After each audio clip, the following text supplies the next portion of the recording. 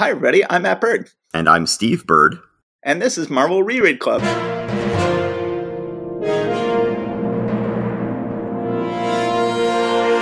Okay, welcome back, Steve. Well, welcome back to you as well. Yes, You're thank you. the one who just got back in town. I am. I just got back in town. I had a writing retreat. I'm trying to finish my second book. Things went very well. Also, usually we do a writer's retreat at a place where there is no internet. This time we had internet, which meant I was constantly checking because we have posted our first episode. There's a disconnect here between what people are listening to and what is posting. We have just posted the first episode a few days ago as we record this. I kept checking back to see how many people had downloaded it. I kept checking to see for comments on our secretsofstory.com webpage. For every episode, you can go check out the show notes on secretsofstory.com. Click on Marvel Reread Club podcast in the sidebar, which I just remembered I haven't actually done yet. So by the time you're hearing this, there will be a Marvel Reread podcast place to click in the sidebar. You will see all of our episodes, and then you can comment on each one. And please do. Yes, absolutely. We look forward to hearing everything we've done wrong. And we heard some interesting stuff on the first one. And we did. The biggest note was somebody said, you should mention the Challengers of the Unknown. So we have now officially mentioned the Challengers of the Unknown. Maybe they will come up again. They might come up again when we discuss our third issues today. Yes. So this, I think, is the last episode where we're going to be doing more than 1 month of comics. Marvel didn't publish any comics in June of 1962. They published 2 comics in July of 1962 and 1 comic in August of 1962, and then after that, they were off to the races because they published 5 comics in September. So starting next episode, we're going to do the 5 comics published in September. We're going to be doing 1 month per episode, every episode after that. But here we are covering 3 months in which they only published 3 comics. So we are going to be doing the momentous Fantastic Four number 5. So good. Incredible Hulk number 2. Oh, I just said so good. So good. Fantastic Four number 5.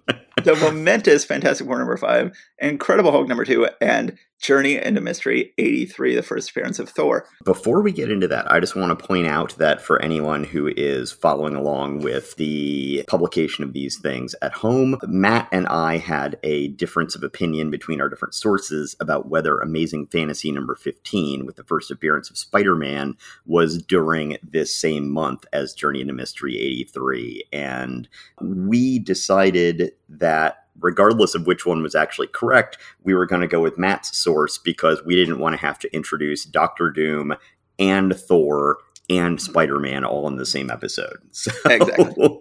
So if you're at home like, hey, I just need to let you know that you know nothing about Marvel Comics if you don't know that Amazing Fantasy 15, yada, yada, yada, there's some dispute between our 2 sources, and we just went with the one that's more convenient for our format. Yes. This is Fantastic Four number 5. On the cover, it says, "Meet Dr. Doom." We see a headshot of the destined to be famous villain. He has the Fantastic Four, 3 of the Fantastic Four, in a chamber out of which he is draining the oxygen, and the Invisible Girl is bound in the next room and trying to figure out how she is going to save them. Yes. Well, let's go ahead and read it. Dr. Doom says, "With the turn of this dial, I shall destroy the 4 of you forever." Reed says, "I've got to reach him. He's draining the air out of the room. I can't breathe. My strength is ebbing." Ben says, "Air. I gotta have air." Johnny says, "My flame is dying. Without oxygen, I'm helpless." Meanwhile, Sue is tied up and invisible in the other room. She says, "I must get in to save them. But how? How?" And Dr. Doom is all green for some reason. He has green face, green hood, and green gauntlets. So then we're off to the races. Absolutely. First of all, my understanding is that this issue was inked by Joe Sinnott. It is. I mean, it's very clearly inked by Joe Sinnott. It's a beautiful issue. It looks like Kniff. You know, Kirby was very influenced by Adventure Comics strip artist Milton Kniff. Sinnott was even more influenced by Kniff, I think. And this really looks like a classic 1930s comic strip. This really looks like something out of Terry and the Pirates or Steve Canyon. It is just a gorgeous book. It really is. It looks beautiful. Joe Sinnott inked this. Also, for folks who don't know, that's monumentous because, or I believe as Matt coined in a previous episode, monumomentous, because Joe Sinnott, he's going to disappear again shortly here. He's going to be around for a few months. Then he's going to disappear for about 4 years. And then he's going to come back and he's going to start inking the Fantastic Four. And he will be the single most unifying element of the Fantastic Four from starting in about 1965 or 6 all the way up until the early 80s. He will be inking and finishing the books so that he will give it a uniform look throughout that entire period of time. Long after Kirby is gone and other pencilers have come and gone. The big question is, what if Sinnott had stayed on the book after issue 5? Because Sinnott inks this issue, and I think he inks like the first 10 pages of the next issue. And then he went off to do religious comics and disappeared from Marvel for 4 more years. I didn't know that's where he'd gone. Interesting. I believe, and then disappeared from Marvel for 4 more years. And during that time, most of the inks on Fantastic Four for the next 4 years are going to be pretty awful. And then it's going to get worse and worse until Vince Colletta comes on the book, doing even worse inkings than Vince Colletta usually does. And it's going to be just ugly, ugly, ugly art, completely ruining Kirby's art. And then suddenly Sinnott comes on the book in issue 44, and it is going to be gorgeous. But here we have a little glimpse of what could have been. We have this one issue of Sinnott before he disappears again for 4 years. Have I told you about when I showed my inking portfolio to Jim Shooter just a few years ago? No, I never heard this. But I was at a comic book convention and Jim Shooter was there, and I was like, hey, you know what? He's the guy who was the editor-in-chief at Marvel during the era in which I was collecting. It would be a kick just to get a portfolio review from the guy.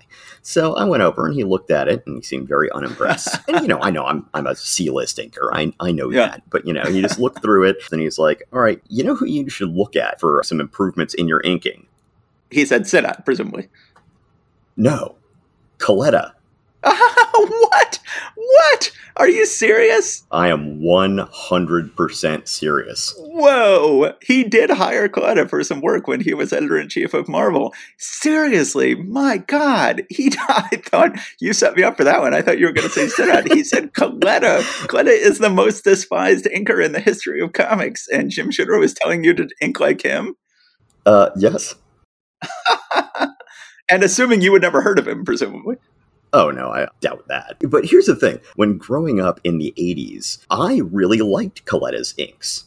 The inks that the inks that he was doing in the 80s, I really enjoyed a lot of it. And I didn't find out until I was getting serious as breaking in as a comics artist that I accidentally mentioned that I liked Vince Colletta at one point. People kind of looked at me like, what? And I had not seen his early 60s stuff at all, ever. And now that I'm going back and reading these things, I'm like, oh my God, no wonder they thought I was insane. Okay. By the time he reaches the 80s, I think it's okay. But okay. We'll have plenty of time to discuss Vince Colletta later. Okay, so this issue is the first appearance of Dr. Doom, will go on to be the Fantastic Four's greatest villain. Now, later, of course, they kept finding ways to work Dr. Doom into the Fantastic Four's origin for both sets of movies they've done. They worked him into the origin for the Ultimate Comics, which was sort of the rough draft of the movies. They worked him into the origin. I certainly prefer him not being part of the origin. I think it's much better to have him introduced afterwards. But one of the things that surprised me in this issue is that it says right away on the very first page we see them, the Fantastic Four and Prisoners of Dr. Doom, and he's got a big book that says Science and Sorcery. Mm-hmm. And I had not realized that right from the beginning when we meet Dr. Doom, that the magical and scientific elements of the character are there. I had always thought that he was originally sort of more of a scientific character, and then they added all this magical stuff. But right from the beginning, it's science and sorcery. And demons. And demons, yes. He also has a book that's just labeled Demons, which is sort of locked shut. So it's a dangerous book of demons. All right, so then we have Johnny Storm is reading Hulk #1. So yes. Johnny Storm is reading a Hulk comic. The first time we've established that, well, no, I guess that's not true. I was going to say it's the first time we established that Marvel Comics are published in this world. But no, Marvel Comics played a big part in the plot in issue 2. It's the first time we've seen that superhero comics are published in this world, which is already getting a little like... It also played a big part in the plot of issue 4. Oh, you're right. Right. Okay.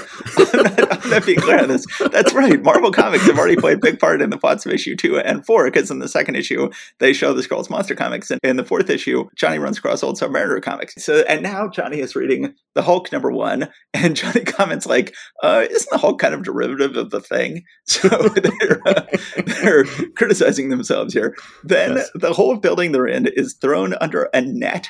Dr. Doom has flown over. Let me just point out two things here. One is that this is clearly visually the Baxter Building, but they are now referring to it as the Tower. Yes, they have not arrived at the word Baxter yet. And when Johnny and Ben are fighting over the comic book, Johnny actually sets it aflame. He burns up a copy of Incredible Hulk #1, which I'm sure will make all comics collectors very, very sad. Yes, Johnny's kids would be very unhappy to find out their father burned a copy of Hulk #1. So then the Dr. Doom shows up, and Dr. Doom has painted a little shark face on the front of his helicopter. I'd totally forgotten that the helicopter is decorated like a shark. Yes, I just love the idea of Dr. Doom taking the time to paint a shark onto his helicopter, something that he will never do again. And generally not a shark-themed villain, I think, to a certain extent. But nevertheless, he has painted an adorable little shark eyes and toothed mouth on his copter. Reed recognizes him and says, "That's my old college roommate." Another thing I thought would only be established later. Yeah, I'd forgotten that was established right off. I once again thought that was part of the, let's go ahead and try to shoehorn him into the history of this stuff. But no, he's right here at the beginning. And he was already involved in both science and sorcery in his college dorm room, which has got to make you the most annoying college roommate ever. And builds a big machine, blows himself up, has a scarred face, disappears into the very first Marvel mention of Tibet. Disappears into the wilds of Tibet. Of course, in the Marvel movies, they are not allowed to mention Tibet because they are trying to get Marvel movies released in China. Tibet is mentioned here in the comics. So then Dr. Doom puts the whole building in a net, demands that Sue be his hostage. This is our first time of Sue being taken hostage. She agrees to it. She very heroically says, "Yes, I will agree to be your hostage if it will help save the others." Once he has her, he demands the others get in his helicopter. The helicopter then flies off. Now, it's unclear whether the helicopter flies all the way to Europe because they fly to a castle. And it's unclear if it's flying all the way to a European castle in Europe, or it is later established that he has a castle in upstate New York. So this is clearly his castle in upstate New York, but at the time, we don't know that in this issue. And it just seems odd that somehow they make it to a castle. Didn't John Byrne supposedly buy himself a castle in upstate New York at one point when he was at the height of his fame? I never heard that. John Byrne, who later takes over as writer and artist of this comic. Also, he has not yet taken over Latveria and become their dictator yet. That will be set up. No. That happens in later issues. Oh, okay. At least that's my memory. We'll see if I'm wrong later. People might be already firing up their keyboards to let me know where I'm wrong. So then Dr. Doom has them all stand on a yellow square conspicuously, and he is sitting on a little throne, and he has Sue tied up, and he is, of course, keeping them under control in the way Dr. Doom does with his pet tiger. Once again, so odd. This never comes up. Not generally a tiger-themed villain, and indeed, in this entire issue, the tiger only appears in this one panel, but it is shown to be the source of his intimidation. He says, "You are wise to restrain yourselves, fast though you may be. My little pet here is faster." So they're terrified of his tiger, which never appears again, ever in the history of Dr. Doom that I know of. He then reveals his absolutely insane plan, which is he wants them to go back in time and steal Blackbeard's treasure chest. Now, he unfortunately specifically says treasure chest, which he will come to regret. But he has invented a time machine. That's his plan. So generally speaking, I think with Dr. Doom, what Dr. Doom's plan is always a little vague. Like, he definitely has it out for the Fantastic Four, but then whenever he has to have a plan other than just kill the Fantastic Four, it's always something completely insane and bizarre and so roundabout. It never has anything directly to do with taking over the world. He's inscrutable. So then it turns out they are standing on the time machine. They go back in time. At this point, Senat's inking is just gorgeous. And this really looks like an old issue of what was that? Classics Illustrated. Yes, this looks like an old issue of Classics Illustrated. And so then they go back in time. Luckily, some people are fighting over a big collection of clothes and presumably wigs and fake beards. And they are able to interrupt this argument. They steal some clothes, which also comes with a nice eye patch and fake beard for Ben. They then instantly, like everyone back in Pirate Times who has no idea what they're doing, they instantly get knocked out. They get drugged and knocked out and shanghaied to become a pirate crew. I will point out that teenage Johnny drinks a mug of grog that ends up knocking him out. So we have underage drinking. Don't drink, kids. This is what will happen to you every time. You'll end up on a pirate crew. Not in a good way. Not in a good way. So then they try to escape on the pirate ship. Ben quickly takes control of the pirate ship, and they're all like, "Oh, you are now our mighty leader, Blackbeard." And he realizes, like, wait just a second, I am Blackbeard. And they get in a big pirate fight. They steal a treasure chest. It turns out they realize, oh, this must be Blackbeard's treasure, the one we just stole. At this point, Reed has a very clever idea. He's like, wait just a second. Doom just asked us to bring Blackbeard's treasure chest. This is probably a very valuable treasure to him. Let's dump it out and put in chains in the chest instead. Unfortunately, at this point, Ben has decided he wants to stay Blackbeard. He sees no reason to return to the present. And you would think he would then go like, sorry, guys, I'm not going back with you. But no, he's not going to let them go back either. He says, and I'll make sure you two don't try to take me back. Tie him up, men, fast. Don't be scared of the torch. He's still soaking wet. He can't flame on yet. So, I mean, eventually he's going to have to kill them, right? What he says here is that he's putting them in a lifeboat and then he's going to try to disappear into the mist. Back in the 1700s, when a ship passed over the horizon, you had no idea where it was or where it was going. You knew its general direction. You knew kind of where the winds were blowing, but it really could just sort of disappear. It was going to, show up somewhere at some point. But I think that was the thought, was just to go ahead and keep them there until he was over the horizon and they couldn't find him. Okay, yeah. He says now put them over the side in a lifeboat. By the time they get free, we'll have lost ourselves in the fog. They'll never find us again. Right. Okay, so it's not as bad as I originally thought. But nevertheless, this is definitely like the apotheosis, I think, of Ben turning against the team. This is like the furthest against... Well, that's not true. Eventually, he'll go on rampages amok and run amok in various ways. Also, I think this is probably the most justifiable moment of all of that here. I mean, honestly, he's got a really good point. He's got a good gig. Exactly. He's held in high esteem. They all love him. They take orders from him. He's a leader of men. It's like, or do I go back to the time when I'm just nothing but an orange freak? By all means, stay behind. But then because there's 1,000 plot points in this issue, a typhoon comes, it destroys the boat. Ben now regrets everything. He feels terrible. Luckily, the chest full of chains is washed ashore. Dr. Doom brings him back to the present. Dr. Doom, unfortunately, then does think to open the chest, realizes it is chains. They then try to beat him up, and then this is another thing I thought that wouldn't happen for many, many issues. Ben crushes Dr. Doom, and it turns out to be a Doombot, a robot version of Dr. Doom, which is another big part of Dr. Doom mythos that I assumed was introduced later. Same here. I'd completely forgotten that was in this issue. And on this page, if I'm not mistaken, this might very well be the very first Marvel Comics footnote at the bottom of the page. Yes, they say, what if Submariner should ever find them? And they go, Submariner, see Fantastic Four issue 4 from May. And that becomes a recurring theme in the Marvel Universe for the next decades, is that they're always footnoting things that tell you what issue this past thing happened in, which really just increased the mythology of all of these books being in part of a interconnected universe. Now, the lamest thing about this issue is that Sue doesn't get to go along in the adventure, I guess, because they figured that she would not be able to pass for a pirate. But she then turns pretty badass here. She is tied up. Her hands are tied behind her, but she still manages to muck with Doom's equipment, blow him up, and he looks pretty thoroughly blown up here. He takes a hit, and then she runs out. She frees the rest of the team while tied up, which is pretty impressive. Then they escape from the tower. Doom has a crocodile-filled moat, which Johnny then says, I know how to get us across the crocodile-filled moat. Here's something I've been wanting to try for months. By giving my flame the intensity of atomic heat, I can actually boil a section of the water away and fuse the ground, turning it into a glass-like substance. I think this is the only time Johnny ever burns water to become glass. This makes no sense. It makes absolutely... This is just like, this didn't happen. I'm just moving on to the next thing. That's just so ridiculous. But on the other hand, that's part of Silver Age comics, though. There's like a lot of this just, here's something just because it's visually interesting. I'll just throw this out there. And then, Stan's got to be like, okay, how do I explain this? So then Dr. Doom flies away. Johnny tries to stop him. He doesn't. So then they decide they just have to walk home from wherever they are, Europe, or we will later find out upstate New York. And Dr. Doom gets away. So this is not like the early issues where it's like, this menace is gone forever. No, he is going to come back. I think he comes back the very next issue, doesn't he? He does. Yeah. And I think they actually do burn down the castle, and Doom escapes with a rocket pack. Yes, which now that is something that will not become a regular thing. Sometimes he'll have a rocket pack. Maybe. No, this is not the last we'll see of Doom's rocket pack, but he doesn't always have them.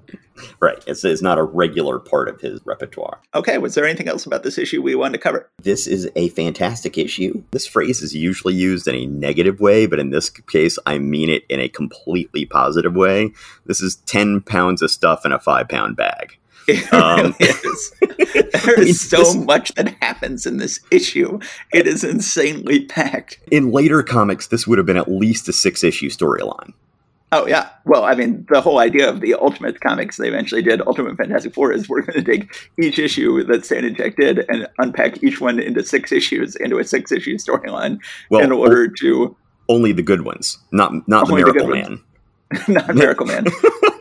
And so, yeah, they literally had a whole project where they would just unpack Stan and Jack comics into 6 issues apiece. And boy, this one could take it. Well, we've got just the invention of time travel just happens, just boom, like introducing that whole element to the Marvel Universe happens in just very quickly. Everything happens quickly. Yeah, so they introduce sorcery, they introduce time travel, they introduce Doctor Doom, they introduce, Doctor Doom's connection with Reed Richards. I guess they introduced a shark copter, which I didn't realize. Yeah, the most important element of Marvel history, Doctor Doom's shark helicopter. That explains the Thanos copter. Many years later, they did a non-canonical Thanos comic in which he had a Thanos copter, which is also something you would not associate with Thanos, and has a panel that has given many people many a chuckle on the internet ever since. But yes. I think that Shark's Doom copter also belongs up there. It really, really does. Okay, so that was Fantastic Four number 5. Oh, one last thing to mention. Did you notice who wrote the first letter? Did you have the letter page on your version? So I'm on Marvel Unlimited, and they sometimes have the letter pages scanned in, and they sometimes don't. In this issue, they did not. So they did not. Who wrote the first letter? The first letter was from Roy Thomas.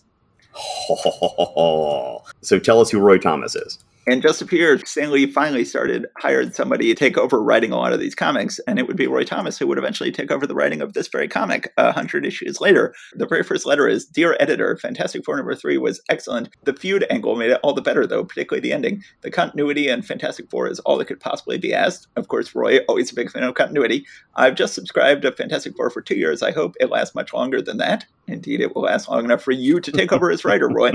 Roy Thomas, Sullivan, Missouri. And they say, so do we, Roy, so do we. Of course, the letters columns we're going to be most looking forward to are the early Fantastic Four comics in which George R.R. Martin gets letters published. We'll be running into those fairly soon. But one thing you're going to see a lot in Marvel Comics in the 60s and 70s, somebody's name shows up in the letters column, and then they get hired to be a writer not that long after. Yes, and I will point out that Roy Thomas not only went on to take over as a writer on this book and on many of the books that Lee is currently writing, he will also, once Lee becomes promoted to be publisher of Marvel Comics, Roy takes over the job as editor. So he will really take on all of Stan Lee's responsibilities eventually. And here he was, just writing a letter in Fantastic Four number 3. Sorry, about Fantastic Four number 3 in Fantastic Four number 5. Yes, it is exciting. Okay, I think that is it for Fantastic Four number 5. It's a fantastic comic. It is wonderful. We will not be spending this on every issue of Fantastic Four, but we've had so many great momentous issues to start us off. Okay, let's go ahead and get on to Hulk number 2. We will get through Hulk number 2 faster. Hulk number 2 is the first really bad issue I think we've discussed. As I've stated, my thesis is that most Silver Age Marvel second issues were pretty bad. There are exceptions. Right. Fantastic Four number 2, biggest exception. Incredible Hulk number 2, not an exception. Not an exception. So this is the Incredible Hulk, the terror of the Toadmen. We're on an alien ship. Some Toadmen are watching a screen. On the screen, someone is saying, General, it's them, the Toadmen. They're attacking. One of the Toadmen says, it is too late for the humans to stop us now. Nothing can stop us. But then the Hulk is coming through the door saying nothing except the Hulk. And this cover, as well as the issue, inked by whom? Did you look up who the inker is? Why would I bother to look it up? It's so visually obvious. It's Steve Ditko, who... Ditko. This is his first appearance in the superhero comics. By the way, when you were doing all the introductions at the beginning about what comics were published what months, you did not specify that those were all the superhero comics that Marvel had been publishing. Oh, right. Of course. Point. This is the first that we've seen Steve Ditko show his head in the superhero comics. Steve Ditko will go on to be penciler and inker of Spider-Man and Doctor Strange, and of course co-potter and then solo potter of Spider-Man and Doctor Strange. Now, this is him inking Kirby, so you like his inking of Kirby?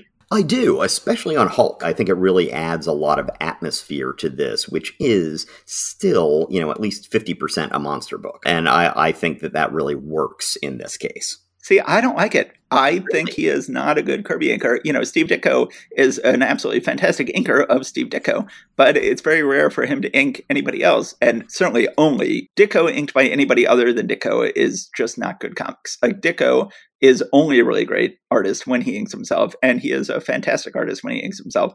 But I don't think he's a great inker of other people. And there's a lot of slipshod work in this issue. When he's giving it his all on the cover and in some panels, it creates an interesting texture. You can definitely see it. It's combining Ditko and Kirby, who are the two greatest comic book artists of the 1960s, two of the greatest artists, period, of the 1960s. It's interesting to see them combined, but I don't necessarily think it's two great tastes that taste great together.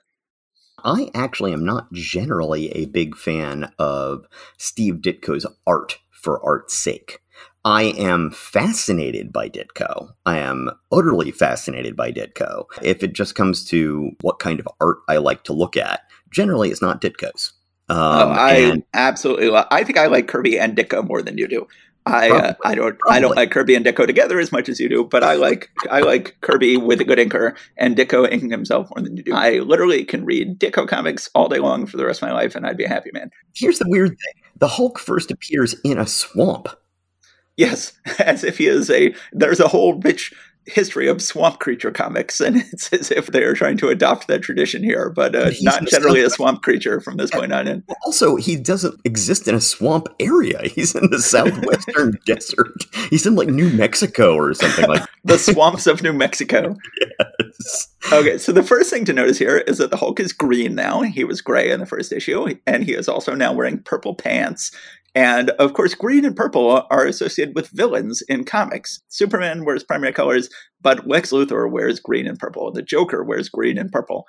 And the Hulk is wearing green and purple. He's always pulling pants off of clotheslines after he is transformed, and he always manages to find purple pants, which is not easy to do. I don't know about your history with stealing pants from people and hoping that they're purple, but in my own personal history, doesn't work out very well. I've heard a number of people point out that it's because of the gamma radiation that he gives off passively that it turns the pants purple. Oh, okay, that explains it. So this is a fairly bad issue. It's got very generic alien villains. This is not the only comic we'll be reading today in which there are generic alien villains. I know, right?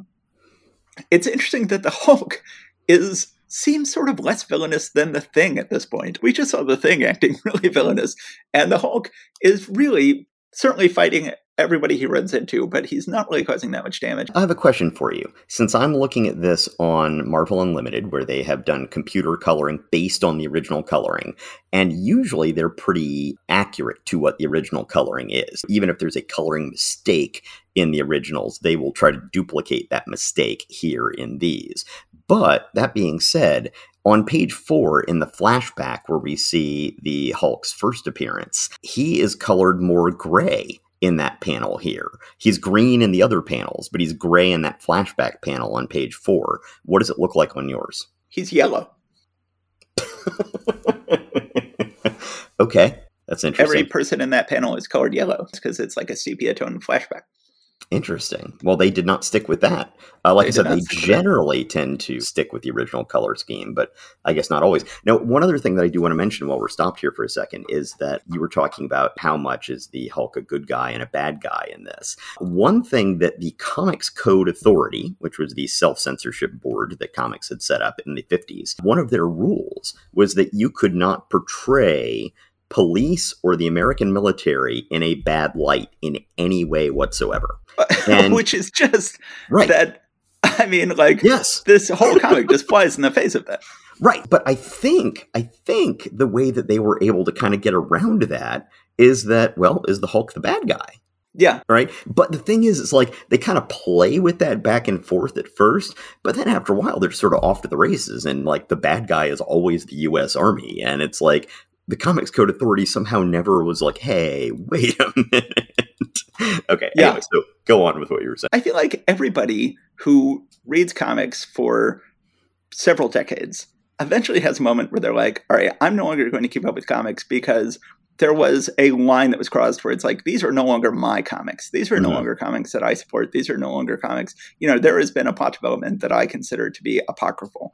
And for me, that moment with Marvel Comics, where all Marvel Comics passed over into being apocryphal, was the moment in the early aughts when they suddenly revealed, in what I guess they did not consider to be a retcon, but I certainly consider to be a retcon, that the Hulk had been killing people all along. That the Hulk had been killing hundreds of innocent people in all of these issues. Now, of course, I've read all these issues of Hulk, and the Hulk is clearly not killing innocent people that anybody mentions, but they suddenly release a death toll for the Hulk right before they launch him off into another planet for Planet Hulk. And I was like, that sucks, man. Because the whole point of these comics, as far as I'm concerned, is that he is misunderstood and he's not really a menace, and that they falsely perceive him to be a menace. And if you then reveal he's been killing hundreds of people all these years, well, then the most heroic thing he could do is just commit suicide. He really, it turns out General Thunderbolt Ross was right all this time, and Rick Jones was wrong, and the Hulk should have been locked up in a cell a long time ago. And I really did not like that. Sure. Yeah, absolutely. I do want to point out that the Toadman spaceship looks kind of like a toad on page 4. So I got to say, it didn't really make sense for Doom to have a helicopter that looked like a shark, but it does make sense for them to have a beautifully designed rocket ship designed by Kirby that looks like a toad. Quickly summing up, the Toadmen come to Earth. They say, our grapplers have focused on the most brilliant scientific brain on Earth. According to our command, let us land and seize him. So then they come to Earth. They decide to kidnap Bruce Banner. So we've now determined that Bruce Banner is a more brilliant scientific mind than Reed Richards. According to the equipment of the Toadman, yes. So then, I've said before, what I always like about the Hulk is that his status quo is always changing. We get a major new element of his status quo today, that he has an underwater cave where he will seal himself up when he is the Hulk to keep himself from getting out. Then they get kidnapped by the Toadmen and say, we have captured the greatest mind on Earth as we planned. Now blast off. So these are the first villains with magnetic powers, and this is my biggest problem with the Toadmen, is that one does not generally associate toads with magnetism. They're Toadmen. That's your problem. They're Toadmen, so they have magnet powers. How does that have to do with toads? Why would toads have magnet powers? Okay, that's like third or fourth down the list for me. First of all, they don't really look like toads. Their ship looks more like a toad than they do. Second of all, magnetism is basically auditioning for the role that transistors would eventually play here. Very much. And that it's just doing all this stuff that it's like, that's not what magnetism is. What are you talking about?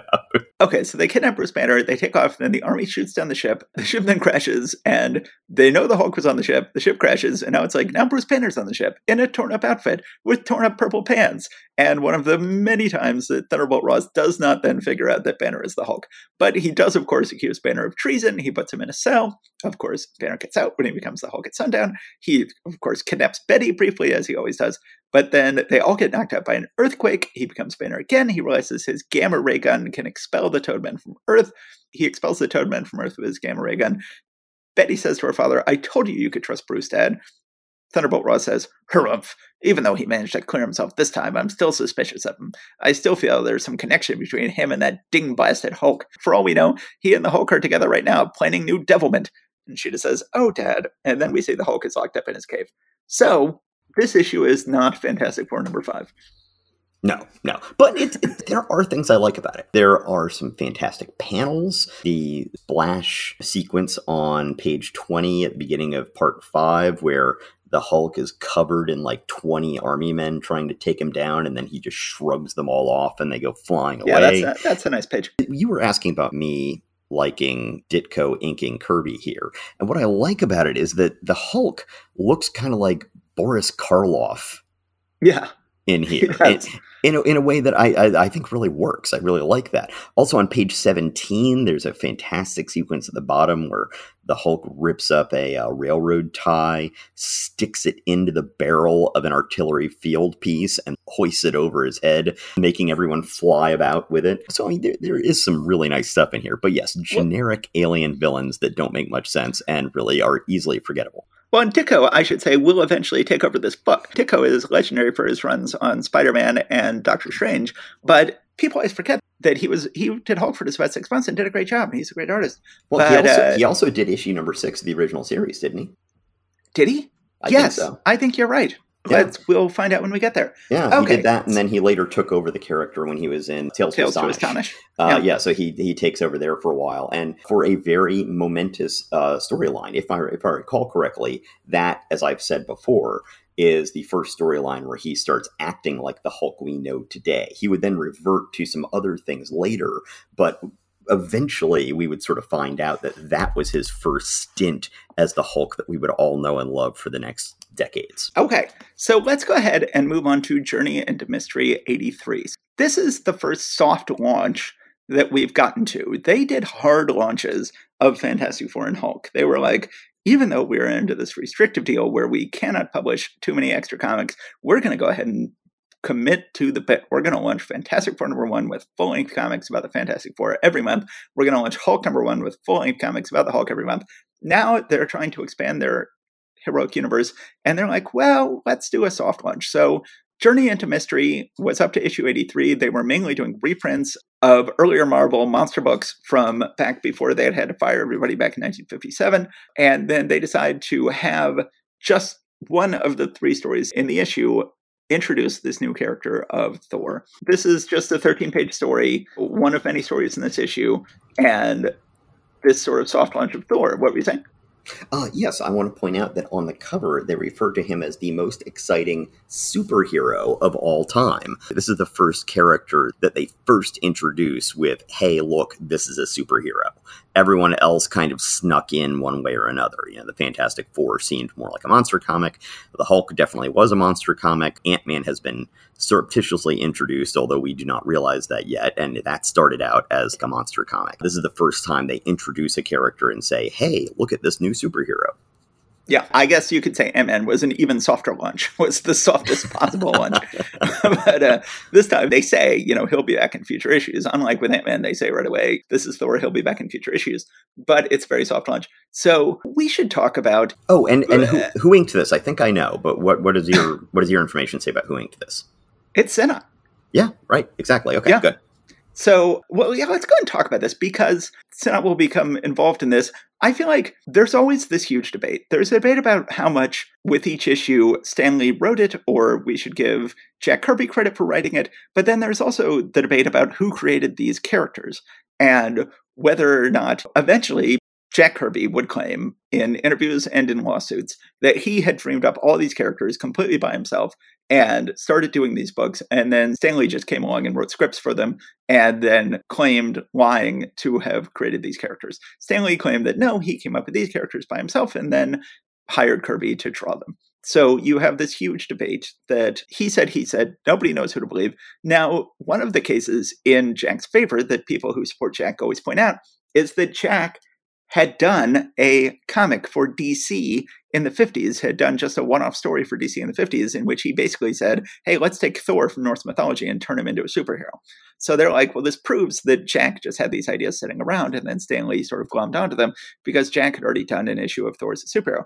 Well, the fascinating thing to me about reading this issue and the entire first year of Thor comics is that Jack is much less dedicated to this comic than he is to the other comics. If this is the one that is more Jack's baby, and eventually Jack will become more dedicated to Thor than to any other series. By the time we get to 1970, Jack is only still doing 2 books. He's only still doing Fantastic Four and Thor. They tie for his 2 longest runs. And I guess Fantastic Four is longer because it starts a little earlier. Jack is really pouring himself in both to Thor and to the backup feature, which runs for most of that time, Tales of Asgard. But at the time, it's very shocking when rereading these Marvel comics to see that Kirby abandons Thor pretty quickly. By the time you get a couple more issues in, Kirby is not drawing Thor anymore. And then he disappears from the comic for several months and then comes back, and then sort of comes back with a vengeance and finally discovers how much he loves Thor. But even in this first issue, we looked at Fantastic Four #5, which was inked by Joe Sinnott during his brief time here at Marvel Comics before he would disappear for another 4 years. And he inked that issue. He also inked this issue, but frankly, it seems to me like Kirby is just doing rough layouts here because this issue looks more like a comic drawn by Joe Sinnott then it looks like a comic drawn by Jack Kirby. You could say the same thing about that issue of the Hulk, where it looks almost more like an issue drawn by Steve Ditko than by Jack Kirby. See, I wouldn't say that. I would say that Kirby was shining through the Ditko there more than Kirby is shining through the Sinnot here. If you look at Thor on page 6, Thor's face is pure Sinnot. There is no Kirby in Thor's face on page number 6, implying that Kirby was doing pretty rough layouts. Thor's musculature is entirely Sinnot. It's not at all Kirby musculature. I would say that just generally speaking, this comic looks more like a Sinnot comic than a Kirby comic. Sure. I would say that Kirby is not really committing to the bit here. Let's also just acknowledge the fact that this is 1962. Both Stan and Jack were sons of Jewish immigrants in America who had both fought the Nazis in World War II. And, well, I guess Jack had physically fought the Nazis in World War II. Stan was doing work on the home front or something like that. But one way or the other, this is Germanic heroic mythology. The Nazis were trying to rope some of this heroic mythology into a lot of their own mythology that they were creating. And I just find it fascinating that these two guys end up glomming onto, hey, let's do a comic book where the superhero is this Norse god of war, basically. It's like, it is pretty strange. But yeah. Jack somehow makes a personal connection with these Germanic legends, and he will go absolutely crazy on this book. He will pour so much of his imagination into this book, I would say more than any other book in the late 60s by the time he really gets going on this book.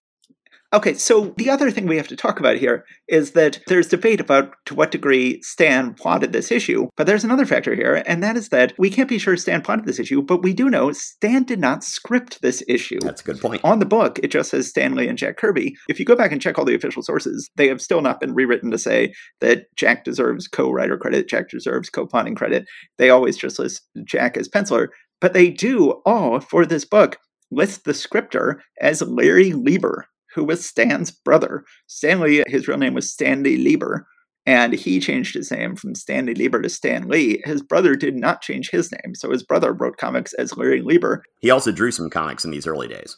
Yes, he wrote and drew monster comics for Marvel. He wasn't a bad writer, he wasn't a bad penciler, but just for this first year of Marvel, Larry Lieber scripted a lot of the comics, uncredited, and is credited now. So when you see the Thor movies or the Loki TV show, it says at the end, Thor created by Stan Lee, Larry Lieber, and Jack Kirby.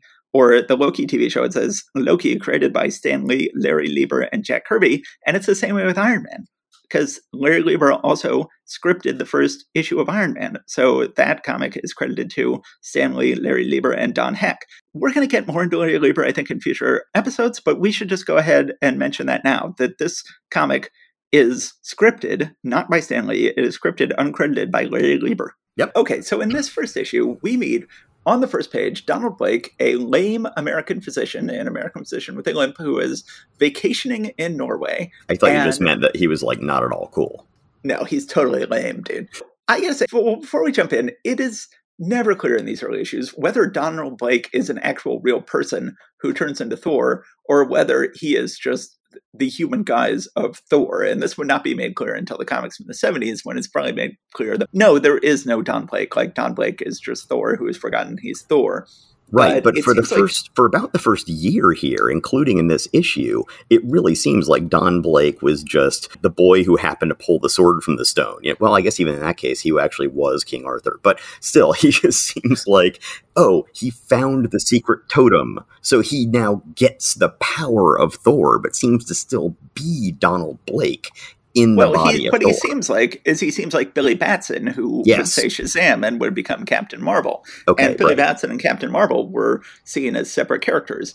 And at first, Thor and Donald Blake are seen as separate characters. Now, of course, eventually they realize, okay, let's just give up. Already in this issue, we've got this sort of idea that, like, Thor is supposed to be a superhero, but Thor never really works as a superhero comic. They never really know what to do with Thor. Thor really doesn't have much of a mission on Earth. It will take many years before they eventually realize, okay, Thor is basically not a superhero. He is an adventurer, and he is going to be fighting here I am saying Toads from the last issue. Right. He is going to be fighting troll invasions of Asgard, and that is going to be the sort of thing he does in this book, and he's not going to be fighting supervillains on Earth. But for 5 years, they have him on Earth. They have him with his human Earth girlfriend, Jane Foster. They have him fighting gangsters and fighting aliens and fighting the commies and fighting all sorts of people. And then finally, after 5 years, they sort of give up. They write Jane Foster out of the book. They give him an Asgardian girlfriend. They acknowledge that most of the tales will be taking place in Asgard from that point on. But already in this first issue, they sort of don't know what to do with Thor, because even before he finds the thing, aliens land. Now, once again, as with Hulk #2, which we just read, the aliens, how are they described? They're described as the stone men from Saturn. And they look like Easter Island heads on top of Ben Grimm bodies. Yes, so they look like Easter Island heads, which is like, okay, that's a nice visual. That's cool looking. And then eventually, of course, one of these aliens would come back in the Planet Hulk storyline, and so we would get to see a lot more of these aliens. Right, and then he shows up in the movie. He's the one who's actually voiced by Taika Waititi. Oh, you're right. Yes. I had forgotten. I not realized that the Taika Waititi character is supposed to be one of these aliens. I had not realized that either until you just said that. But as soon as you said that, I'm like, oh, that's who that was. You're right. But they don't know what to do. And so these aliens, they're stone men from Saturn, and what do? They use an illusion casting device to make it look like they're giant dragons. So when you think of Easter Island heads, Saturn, and dragons, those three things don't go together. Nor do they go with Thor. No, and certainly none of those three things go with Thor.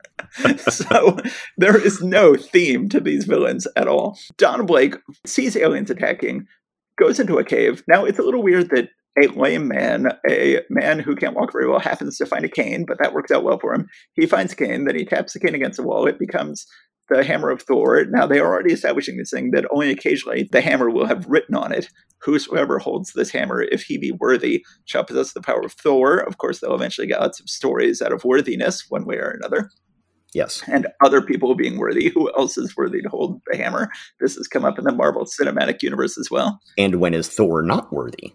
That's and when is Thor not worthy to hold the hammer? That will come up a lot.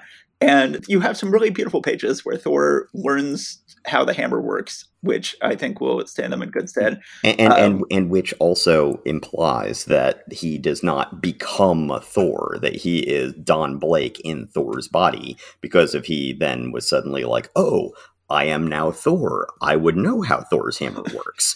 Yes, and so he fights the stone men from Saturn. They drop a cage on him. They attack him with a giant robot. I think the robot is just there so that we can see Thor smash something without actually smashing any living person. They say he has vanquished the Meccano monster. The human is too mighty, too skilled in the art of battle, and we know not how many more there are like him on Earth. So then they're like, everybody on the planet may be like Thor. They then leave the planet never to return. I don't think they attack a lot again. The army then comes up trying to find Thor. But why? What could have driven them off? I don't know. There's no one in sight, except for that lame passerby with a gnarled old cane. Well, it's a cinch that skinny gent is an Earth's secret weapon. So then we end with an editor's note in which it says, Thor the Mighty, Thor spelled with 2 R's. Yes. Now, we've just read a whole issue in which Thor was spelled with 1 R, the whole issue. But at the end it says Thor with 2 R's, the Mighty, the greatest newest superhero of all time, will appear regularly in Journey into Mystery. Reserve next month's issue at your news dealers now. It's sure to be a sellout. So, and that's the end of the issue. A couple things that I want to mention about this issue. First of all, when he's going through and figuring out how the hammer works, they go through some really fiddly stuff about stamping his hammer on the ground a certain number of times to get a certain effect. It's like a click versus a double click on your computer mouse or something. So a single click turns him back and forth into being Thor or Donald Blake. A double click causes rain or snow. And then what does the triple stamp do? Oh, that makes the rain or snow go away. And this will not stick around long. No. I think it will stick around for like the first year, maybe, but they'll make some references to it here and there. But one of my favorite moments in any movie is in the James Bond movie GoldenEye, when they've got a little pen where if you click it twice, it arms the bomb in the pen, and if you click it 3 times, it disarms it. And then the villain starts nervously clicking it, and Bond is constantly counting the clicks, going like, oh, has he armed it or disarmed the bomb?